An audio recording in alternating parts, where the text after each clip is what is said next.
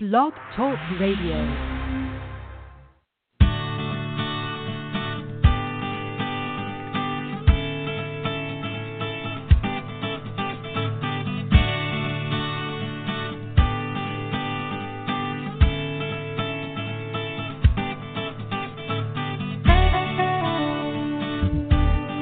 Welcome back.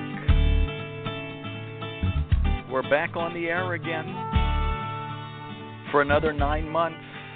It's Parenting Your Challenging Child, brought to you by Lives in the Balance. This is Dr. Ross Greene. I'm joined by my co-host, Susie Porton. Susie, how are you? I'm good, thanks. How are you, Dr. Greene?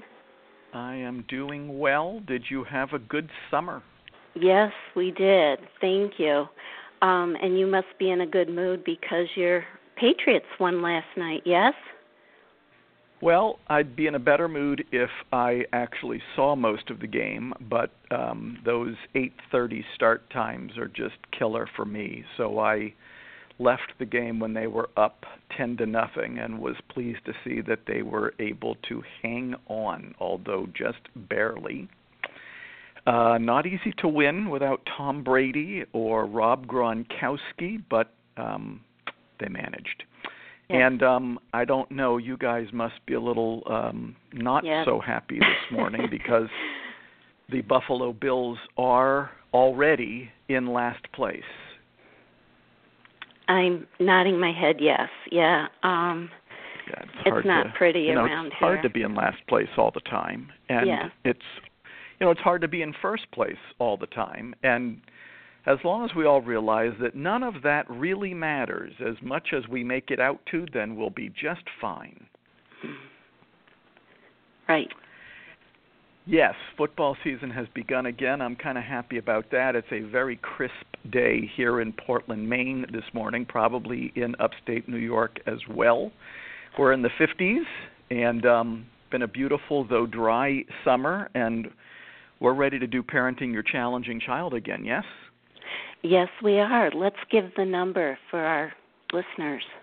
The number is 347-994-2981. And then press 1. Then press 1. Often on these calls where we haven't been on the air for a while, since we always take the summer off, people are just getting into the groove again. And we always get lots of callers on this program. We'll just see if we do today. Anything that you wanted to start with before we get rolling with the many emails that have piled up over the summer? I just wanted to say that it's a most important time of year, back to school, time for parents to deal proactively with their children and their school and collaborate on their children's lagging skills and unsolved problems, and to make a meeting with the counselor or principal, school psychologist, and really let people know who your child is and what difficulties they might be struggling with, that they're not lacking in motivation. It's just they're having some problems and they need to be worked out collaboratively and proactively. I found that was such a helpful thing to do in the beginning of the school year. Good deal. Shall we get going with some email? We've gotten some very interesting ones over this summer. Shall we get going? Sure. Here we go. This one was received in late July. While I agree with your Plan B and see how it may be life-changing in our home of outbursts, I do have some concerns and questions before I dive into this approach. My daughter can be a bully in our house to both her older sisters. She is physical and can have verbal outbursts, sometimes unpredictably at home. I'm hoping to find out more about why this occurs, but my concern is that as we begin to problem solve, she certainly will not just immediately stop lashing out and or being physical with her sisters in the meantime. Truly, I don't believe she or any sibling will never fight with each other. So, is there no way to make this offense punishable? I really struggle with the notion that I should allow one kid to punch the other and not impose a consequence. A very interesting one. Susie, what do you think? Do you want to give that one a stab first, or would you like me to? I could try. Go for it. Yes, I'm just trying to collect my thoughts here. Siblings will have disagreements. However, we taught our son, who was having the most difficulty with physical and verbal outbursts, instead of focusing on the hitting and the screaming, we tried to look at what problems were coming up that was causing that behavior. And then we met with him at a quiet time and not focusing on the behavior, but focusing on the unsolved problems and lagging skills that he was experiencing. We helped him, which is in accordance with your model of collaborative and proactive solutions. Yeah, I think bullying in this email refers to the kid's behavior, and I get it. She is trying to solve problems with her sisters in ways that are physically and verbally aggressive. And I guess bully is as good a word for that as any, but no word is really going to get us at the unsolved problems that are occurring between the sisters that are causing the one daughter to respond in ways that are maladaptive. So I get it. We don't want her to have verbal or physical outbursts. I don't agree that they are unpredictable. I think that they are predictable if we make a list using the assessment of lagging skills and unsolved problems, where we are going to document all of the disagreements that are causing conflict between the one daughter and her older sisters, and perhaps even between the older sisters and each other, because otherwise we won't know what problems we are trying to solve. And if we don't know what problems we're trying to solve, then the one daughter is going to keep lashing out and being physical with her sisters. I agree with the statement that, I don't agree with the statement that siblings will never fight with each other. I would agree if the statement was that they were always going to have disagreements. Humans have disagreements with each other. And sometimes those disagreements occur between siblings. And siblings can be pretty hard on each other, Susie, as you know well.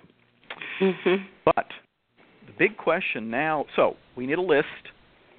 We need to engage these kids in solving problems collaboratively. And now the question is, should we refer to the fact that the one daughter is responding to disagreements in ways that are maladaptive? Should we, number one, call that an offense, and should we punish it? But I got this bet, I could be wrong, that offense has been being punished with adult-imposed consequences. And if that approach was working well for this daughter, who I'm certain, if I'm right that she's been being consequenced for lashing out physically and verbally all along, then I'm probably also right that she's well aware of the fact that lashing out verbally and physically is not okay. So I don't think we need consequences to teach her that. What we need is plan B to solve the problems that she's lashing out physically and verbally about. Consequences aren't going to solve those problems. And once those problems are solved, I would anticipate that there would be a significant reduction in the lashing out. I would anticipate that the daughter who's lashing out and the other two will start to learn over time how to solve problems with each other. And I think that over time we will find that those consequences weren't doing us any good in the first place. Susie, anything to add to that before we move on to the next one? Well, just in one of your You've got some experience with this. In one of your earlier editions of The Explosive Child, I think there was a quote, something like, you come to understand that the punishment will never be effective because it doesn't teach lagging skills and solve problems, that consequences and punishments don't help and indeed make things worse. Consequences frequently throw fuel on the fire, and we aren't looking to throw fuel on the fire. We're not looking for there to even be a fire, let alone having there be fuel on it.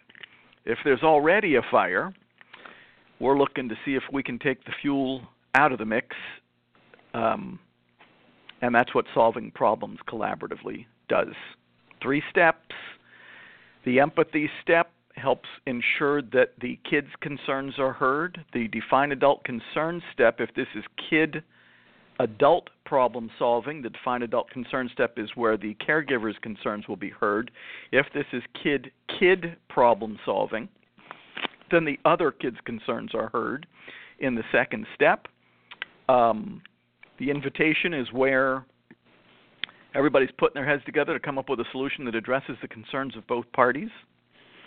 If we don't think that the siblings can sit together for those first 2 steps, they can be done separately and then brought together to discuss a solution.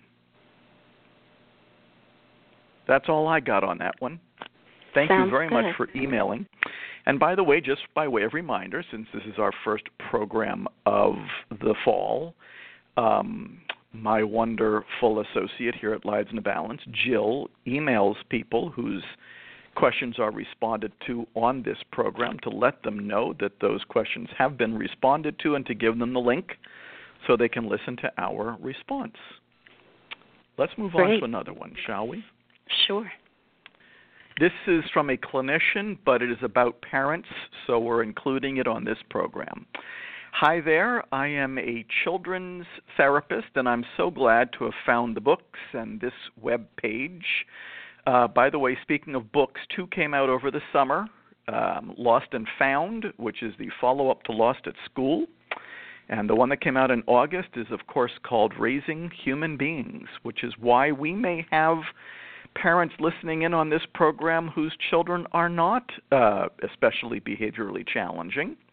It's where the collaborative and proactive solutions model is being applied to all children and all people, all human beings. Hi there, I'm a children's therapist, and I'm so glad to have found your books and this web page. I have some parents that are going to use this approach, but I'm wondering what advice you have about the big tantrums their daughter will likely still have during the transition over to CPS.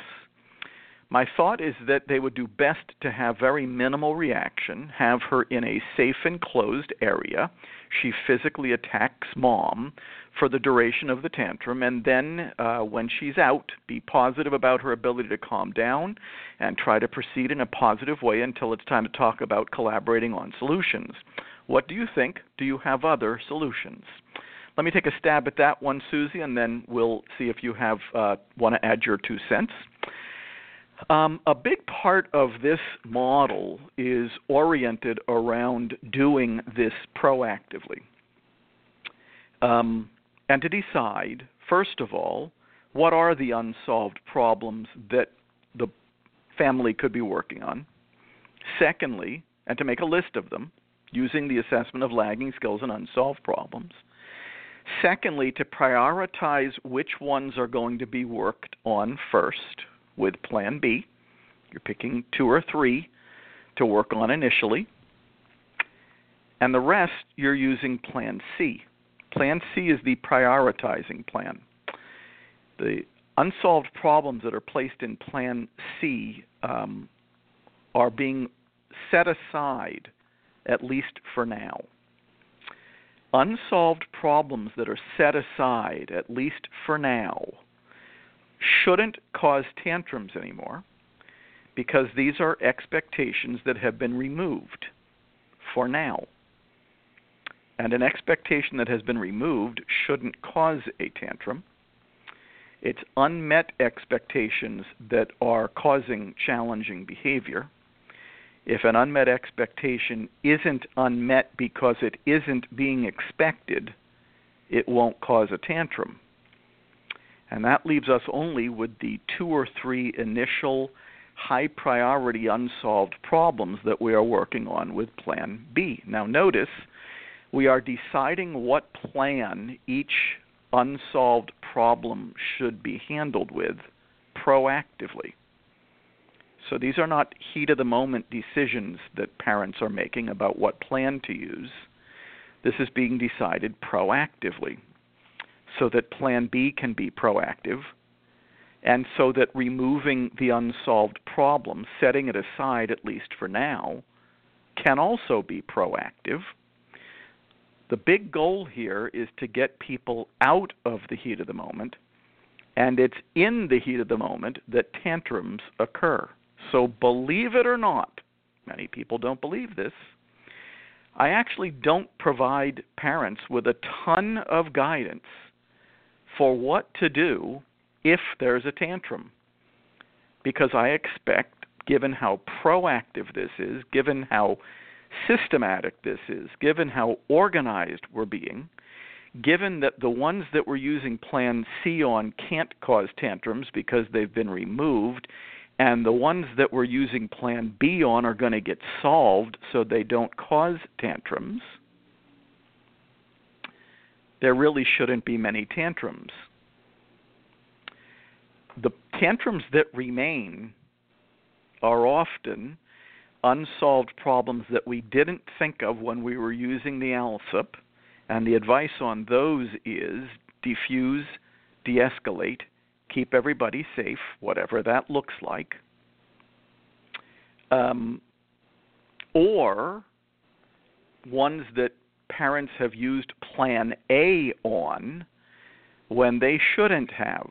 Still the same advice, defuse, de-escalate, keep everybody safe, but now we've got to ask ourselves the question, whether this is in therapy or otherwise, how come we used Plan A, the imposition of adult will, the imposition of a solution on that unsolved problem, since we're really only supposed to be using Plans B and C when we are applying the CPS model. So little by little, guess what I forgot to do? Little by little, this whole enterprise is proactive. Rather quickly, tantrums start to reduce.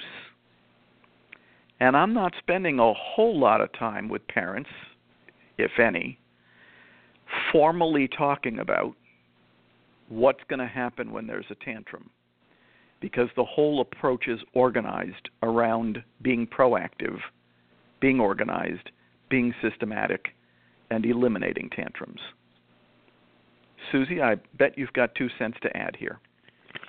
Maybe 1 cent. Just when you were talking about prioritizing what problems you're going to be working on, you touched on it, but I just wanted to say that, safety first, and then you could work on frequency or severity, but you always want to keep the child safe. And to not pathologize the child, that it's a family problem, and, that it takes two people to tango, as you're fond of saying. And lastly, to make an appointment with the child in a calm moment to talk about an unsolved problem. It's so important, and it really helps the child to have a heads up, and it being in a calm time. That's the goal. Ready for another? I don't think we have any callers yet today. We don't. Mm-hmm. Let me give the phone number again. 347-994-2981. Press 1, please. Here's another one. Press 1. Hello, I'm looking for a way to use Plan B with kids who set each other off. Daughter, age 17, is triggered by comments made by DD. I think those are the initials of a kid, age 15. And DD is triggered by feeling parented by daughter, age 17. Their explosions are different, one violent and aggressive, the other sobbing meltdowns, and usually occur around times of extreme anxiety for one or both. The fighting between the girls triggers anxiety in my 7-year-old, who reacts by exploding in his own way, screaming, kicking, hitting, crying. The night before school was horrible for all three. It is difficult to manage all three with empathy and calm, feeling pulled in three directions at once. Add to the mix that my partner in parenting is Plan A all the way. How do you do Plan B when the two eldest are setting each other off? Susie, me or you? I can take a stab at it. Go for it.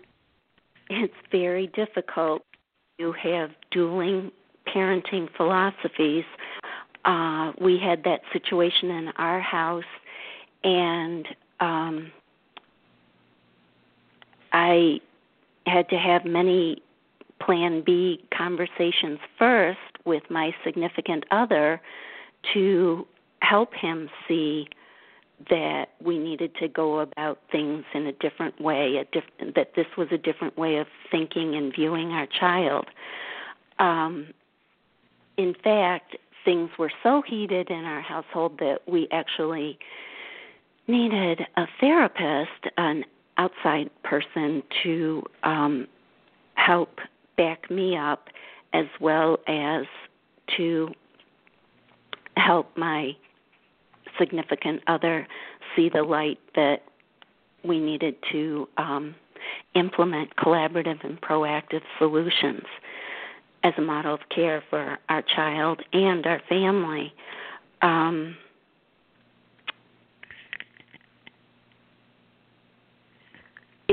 It's very difficult with 3 children and 3 separate sets of needs, and so I would suggest that each one is dealt with separately, as you've said, by keeping a log for a week to see the problems that pop up reliably and predictably, and to fill out the ALSEP, the assessment of lagging skills and unsolved problems, with each child, so that you know your effort is organized, and you know what you're working on, and you know what you're putting on the back burner for now.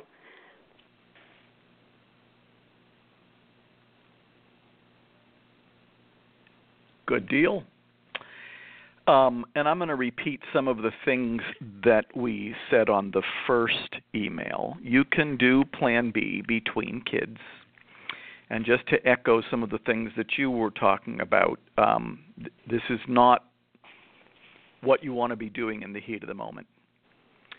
But I'm going to bet that there are unsolved problems between the siblings that are causing conflict every day every hour, every week.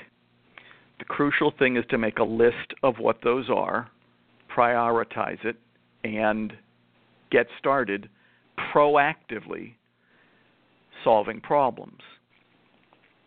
Yes, it sounds like it is awful when the emotionality of the three feeds off of each other, and gets each other even more stirred up. Boy, that becomes a forest fire instead of a brush fire when you got three going at it instead of one or two. But the whole idea is to solve problems proactively and collaboratively so that forest fires are minimized. Susie, I know that you talked about the partner who's very plan A. Now we've added a drought to the forest, and we have all kinds of kindling on the forest floor just waiting for a lightning strike to get the entire thing blown up. So first things first, it would be good to talk with the Plan A partner about how we're going to approach these things. Safe in the knowledge that Plan A has not been working. And the prioritizing piece is crucial. The making a list piece is crucial, so this entire process can be proactive. The whole thing sounds horrible, but just about every family that I've ever worked with, and there's thousands of them at this point, it sounded horrible before they made their list and before they started solving problems collaboratively and proactively. So I guess those are the key themes. I don't know many 15-year-olds who are enthusiastic about having their 17-year-old sibling be their parent. I know that my now 16-year-old son was not enthusiastic about it with his now 18-year-old sister. That's a problem that needs to be solved. And my bet is that she's, quote-unquote, parenting him on more specific problems that need to be solved. So there's lots of grist for the Plan B mill in this family, just based on the 4 or 5 sentences in this one email. So, of course, as always, we wish this mom good luck on her journey. That's all I have to say. Susie, anything else on that one? Well, just that, these problems didn't happen overnight, and there is no magic pill. But the beauty of the model is that it gives you hope, and it does make things better. And better is a goal. Let's move on to another one. This one says, hello, I am trying to complete the ALSUP and problem-solving plan.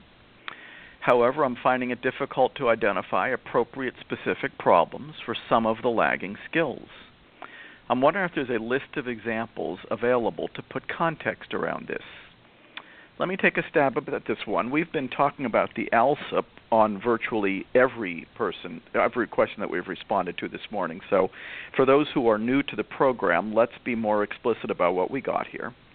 In the walking tour for parents, also for educators, but this is the parents program, so we'll stick with that. In the walking tour for parents on the website, there is the entire second section refers to how to complete the assessment of lagging skills and unsolved problems. And there's a 45-minute audio program in there that people can listen to help them do it. If you need a copy of the ALSUP, that's available not only in that section, but also in the resources section on the Lives in the Balance website, and that's where the problem-solving plan can be found as well. As to this, and the ALSUP is crucial because it helps us really organize the effort. What we often say here in the CPS territories is that it all begins with the assessment of lagging skills and unsolved problems. The ALSUP organizes the effort for us. The ALSUP helps us get the right lenses on. The ALSUP helps us know what we're working on. Can't do this model without the ALSUP. But a lot of people run into trouble on completing the ALSUP because the process involves identifying a lagging skill and then thinking of unsolved problems that spring to mind when thinking of that lagging skill. So here are some of the guidelines for using the ALSUP that might address some of the issues that this mom, I think, is running into on completing the ALSUP. First of all, you don't have to write the same unsolved problem in more than once, even if a later lagging skill causes the same unsolved problem to spring to mind. Secondly, you want to come up with as many unsolved problems for a particular lagging skill as you possibly can. You don't want to just move on after you've thought of one unsolved problem. You want to think of as many as you possibly can. You don't want to spend any time at all thinking about which lagging skill best explains a particular unsolved problem. You can't figure that out with any level of precision, so you shouldn't try. And if a particular lagging skill, if you've come to a lagging skill later on the list and you check it off and you can't think of any unsolved problems, either because none spring to mind or because all the ones you're thinking of you've already thought of with prior lagging skills, that's okay. Just move on to the next lagging skill. There is a list of examples at the bottom of the ALSUP. There's also, and this is not me trying to sell books, but just providing resources, there's also an ungodly list of unsolved problems in all of the books: The Explosive Child, Lost at School, Lost and Found, Raising Human Beings. So if you want to find a list of unsolved problems, they are out there. I personally don't think you'll need to buy a book to get that list. There's a list at the bottom of the ALSUP, and I think that the recording in the walking tour for parents is going to help a lot. Susie, anything to add to that? Well, it might sound like to some of our new listeners that all of this keeping a log and filling out the ALSUP takes time, and it does. But I just want to say that in the long run, because meltdowns and explosions are reduced and, in fact, even eliminated by using collaborative and proactive solutions, you end up saving time. So it's on the front end of things, yes, you are putting in some time, but it's worth the effort. Ready for another? We're making good headway today. Yes. Here's another. I was wondering if you address the help that homeschooling can be for a child who's oppositional. It has taken us a while, and we're still learning, but we have seen that letting my defiant son take the reins on his education, so to speak, on what he finds interesting and what he wants to learn, to be very helpful. He's passionate about dogs and their care. Surprisingly, he was not learning that at school nor at homeschooling, as we were still tied into the modern concept of what that is supposed to look like. So when we said, go ahead, just learn what you want to learn, my non-reader checked out the whole series of books on dog breeds, read them all, and proceeded to learn about each one, sharing that information with us on a regular basis. He volunteers at the local dog shelter, helping acclimate the dogs to children and learning, so many social skills he would have balked at learning in a regular school, like talking to strangers about dogs, learning how to take orders from the volunteer coordinators, learning how to make suggestions to superiors in a proper manner, following rules that he would have found maddening but was so interested in his work that he went along with them, etc. That's the end of it, but let's talk about this a little bit. I think that homeschooling can permit parents or whoever's doing the homeschooling to tailor things to a particular child. And this is a great example of being able to tailor things to a particular child based on his interests. And I think homeschooling probably lends itself to that in ways that may not be practical for classrooms where there are 25 or 30 kids. So I think it is wonderful that because of the more flexible approach that has been taken to this child's schooling, that he is now reading and interacting and learning in ways that he wasn't before in a regular school and wasn't before when homeschooling had a more traditional flavor to it. Here's the only things I would say. First of all, I think that when we are solving problems collaboratively with a kid, we are finding out what's hard about meeting certain expectations that he is balking at and trying to figure out how we can address those concerns. And I think that Plan B is going to be necessary for this boy at some point along the way, because I think we still need to find out what assignments he is balking at working on, whether he is missing crucial aspects of his education by not working on them, find out from him what's hard about them, and see if we can tailor a plan around him. This would be called a solution, so that he's not calling all of the shots on his education, just because we might be concerned that if he's calling all the shots, he's not getting all of what he needs from his education. So even if we didn't arrive at having him be educated in the way he is now, that seems to be really invigorating him, and he's enthusiastic about it and doing things that he's never done before, I think that sooner or later we're still going to need Plan B to find out what's going on all the other stuff and see if we can come up with solutions for those two. Susie, anything to add to that? I would like to add that through Plan B and solving problems proactively and collaboratively, it actually repairs relationships with your child, and the child sees you as an ally and not an enemy. But just to also reiterate how the child needs practice in those areas, that subjects that are hard for him, so he needs the practice so it won't be so difficult. And, just reiterating what you were saying about tailoring a plan around him.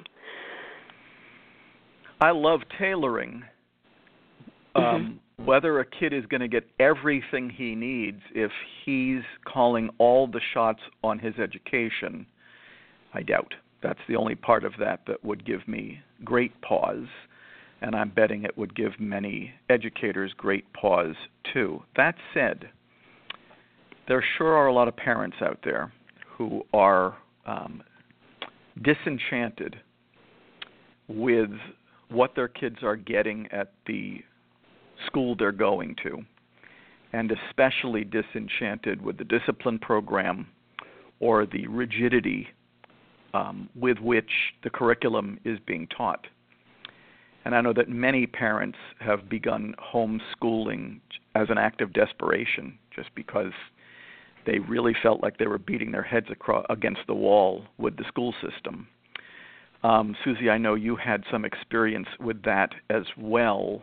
Maybe we could talk about that a little bit too. Not that all people who homeschool do it because they are disenchanted with the public or charter school system, but I know that many parents do. I know that you did not end up homeschooling, but what were your experiences in dealing with school systems that were not as flexible as you might have hoped they would for kids who needed a lot of flexibility?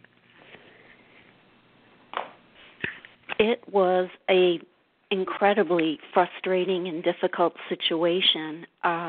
We did not homeschool child, but we did end up providing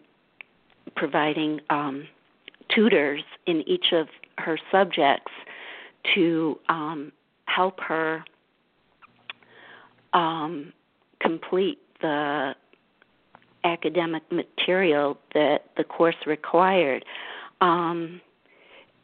It was just a very negative experience to have, counselors saying that we were coddling our child and creating a brat. So it was not an easy time. Very hard. Let's see if we can squeeze one more in here. I think we can do it on this one. This is one we didn't get to from the spring, so we're getting to it now. Believe it or not, we save these. Mm-hmm. I have started to be proactive and learned a lot about my son that sticker charts would never have told me.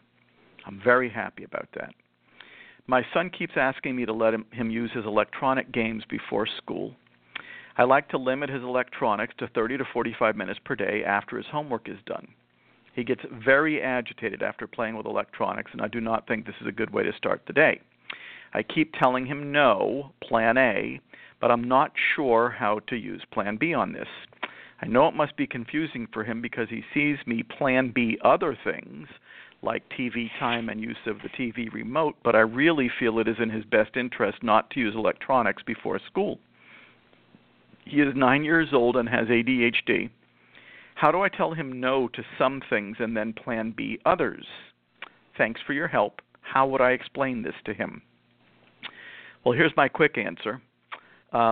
Saying no is not plan A. Imposing a solution is plan A. You have an expectation. It is your strong preference that your son not use electronic games before school. It is your strong preference that he limit electronics to 30 to 45 minutes a day. You have some concerns about that. You feel that it is in his best interest not to use electronics before school because he gets very agitated and you don't think that's a good way to start the day. Those concerns will be what you express in the Define Adult Concerns step of Plan B. What we need to solve this problem, though, is his concerns in the empathy step of Plan B and a mutually satisfactory solution in the invitation step of Plan B. You're emailing because Plan A is not working very well on this unsolved problem. I know you can do Plan B on this unsolved problem. I've helped many parents do Plan B on this very unsolved problem. Just because a parent feels strongly about a particular expectation doesn't mean Plan A will be used to solve the problem. The plans are not a ranking system. It's not like Plan A is the stuff I feel really strongly about, Plan B is the stuff I feel sort of strongly about, and Plan C is the stuff I don't care about. That's not what the plans mean. Plan A is when you are imposing a solution. Plan B is when you are collaborating on a solution, and Plan C is when you have decided to set the problem aside, at least for now. You're not going to be Plan C-ing this, but just because it's one you feel really strongly about doesn't mean it's Plan A. We do lots of Plan Bs on unsolved problems that parents feel very strongly about. On that note, Susie, we're going to have to call it a day. We're out of time for today, but we got through 6 different emails today, and that might be a world record for us. Terrific. Susie, thanks so much for being willing to do this again this year. I know that many parents benefit from your experience and wisdom. Let's call it a day for today. We will be back next week, as always. It's my pleasure, and thanks for doing the program. Bye, all.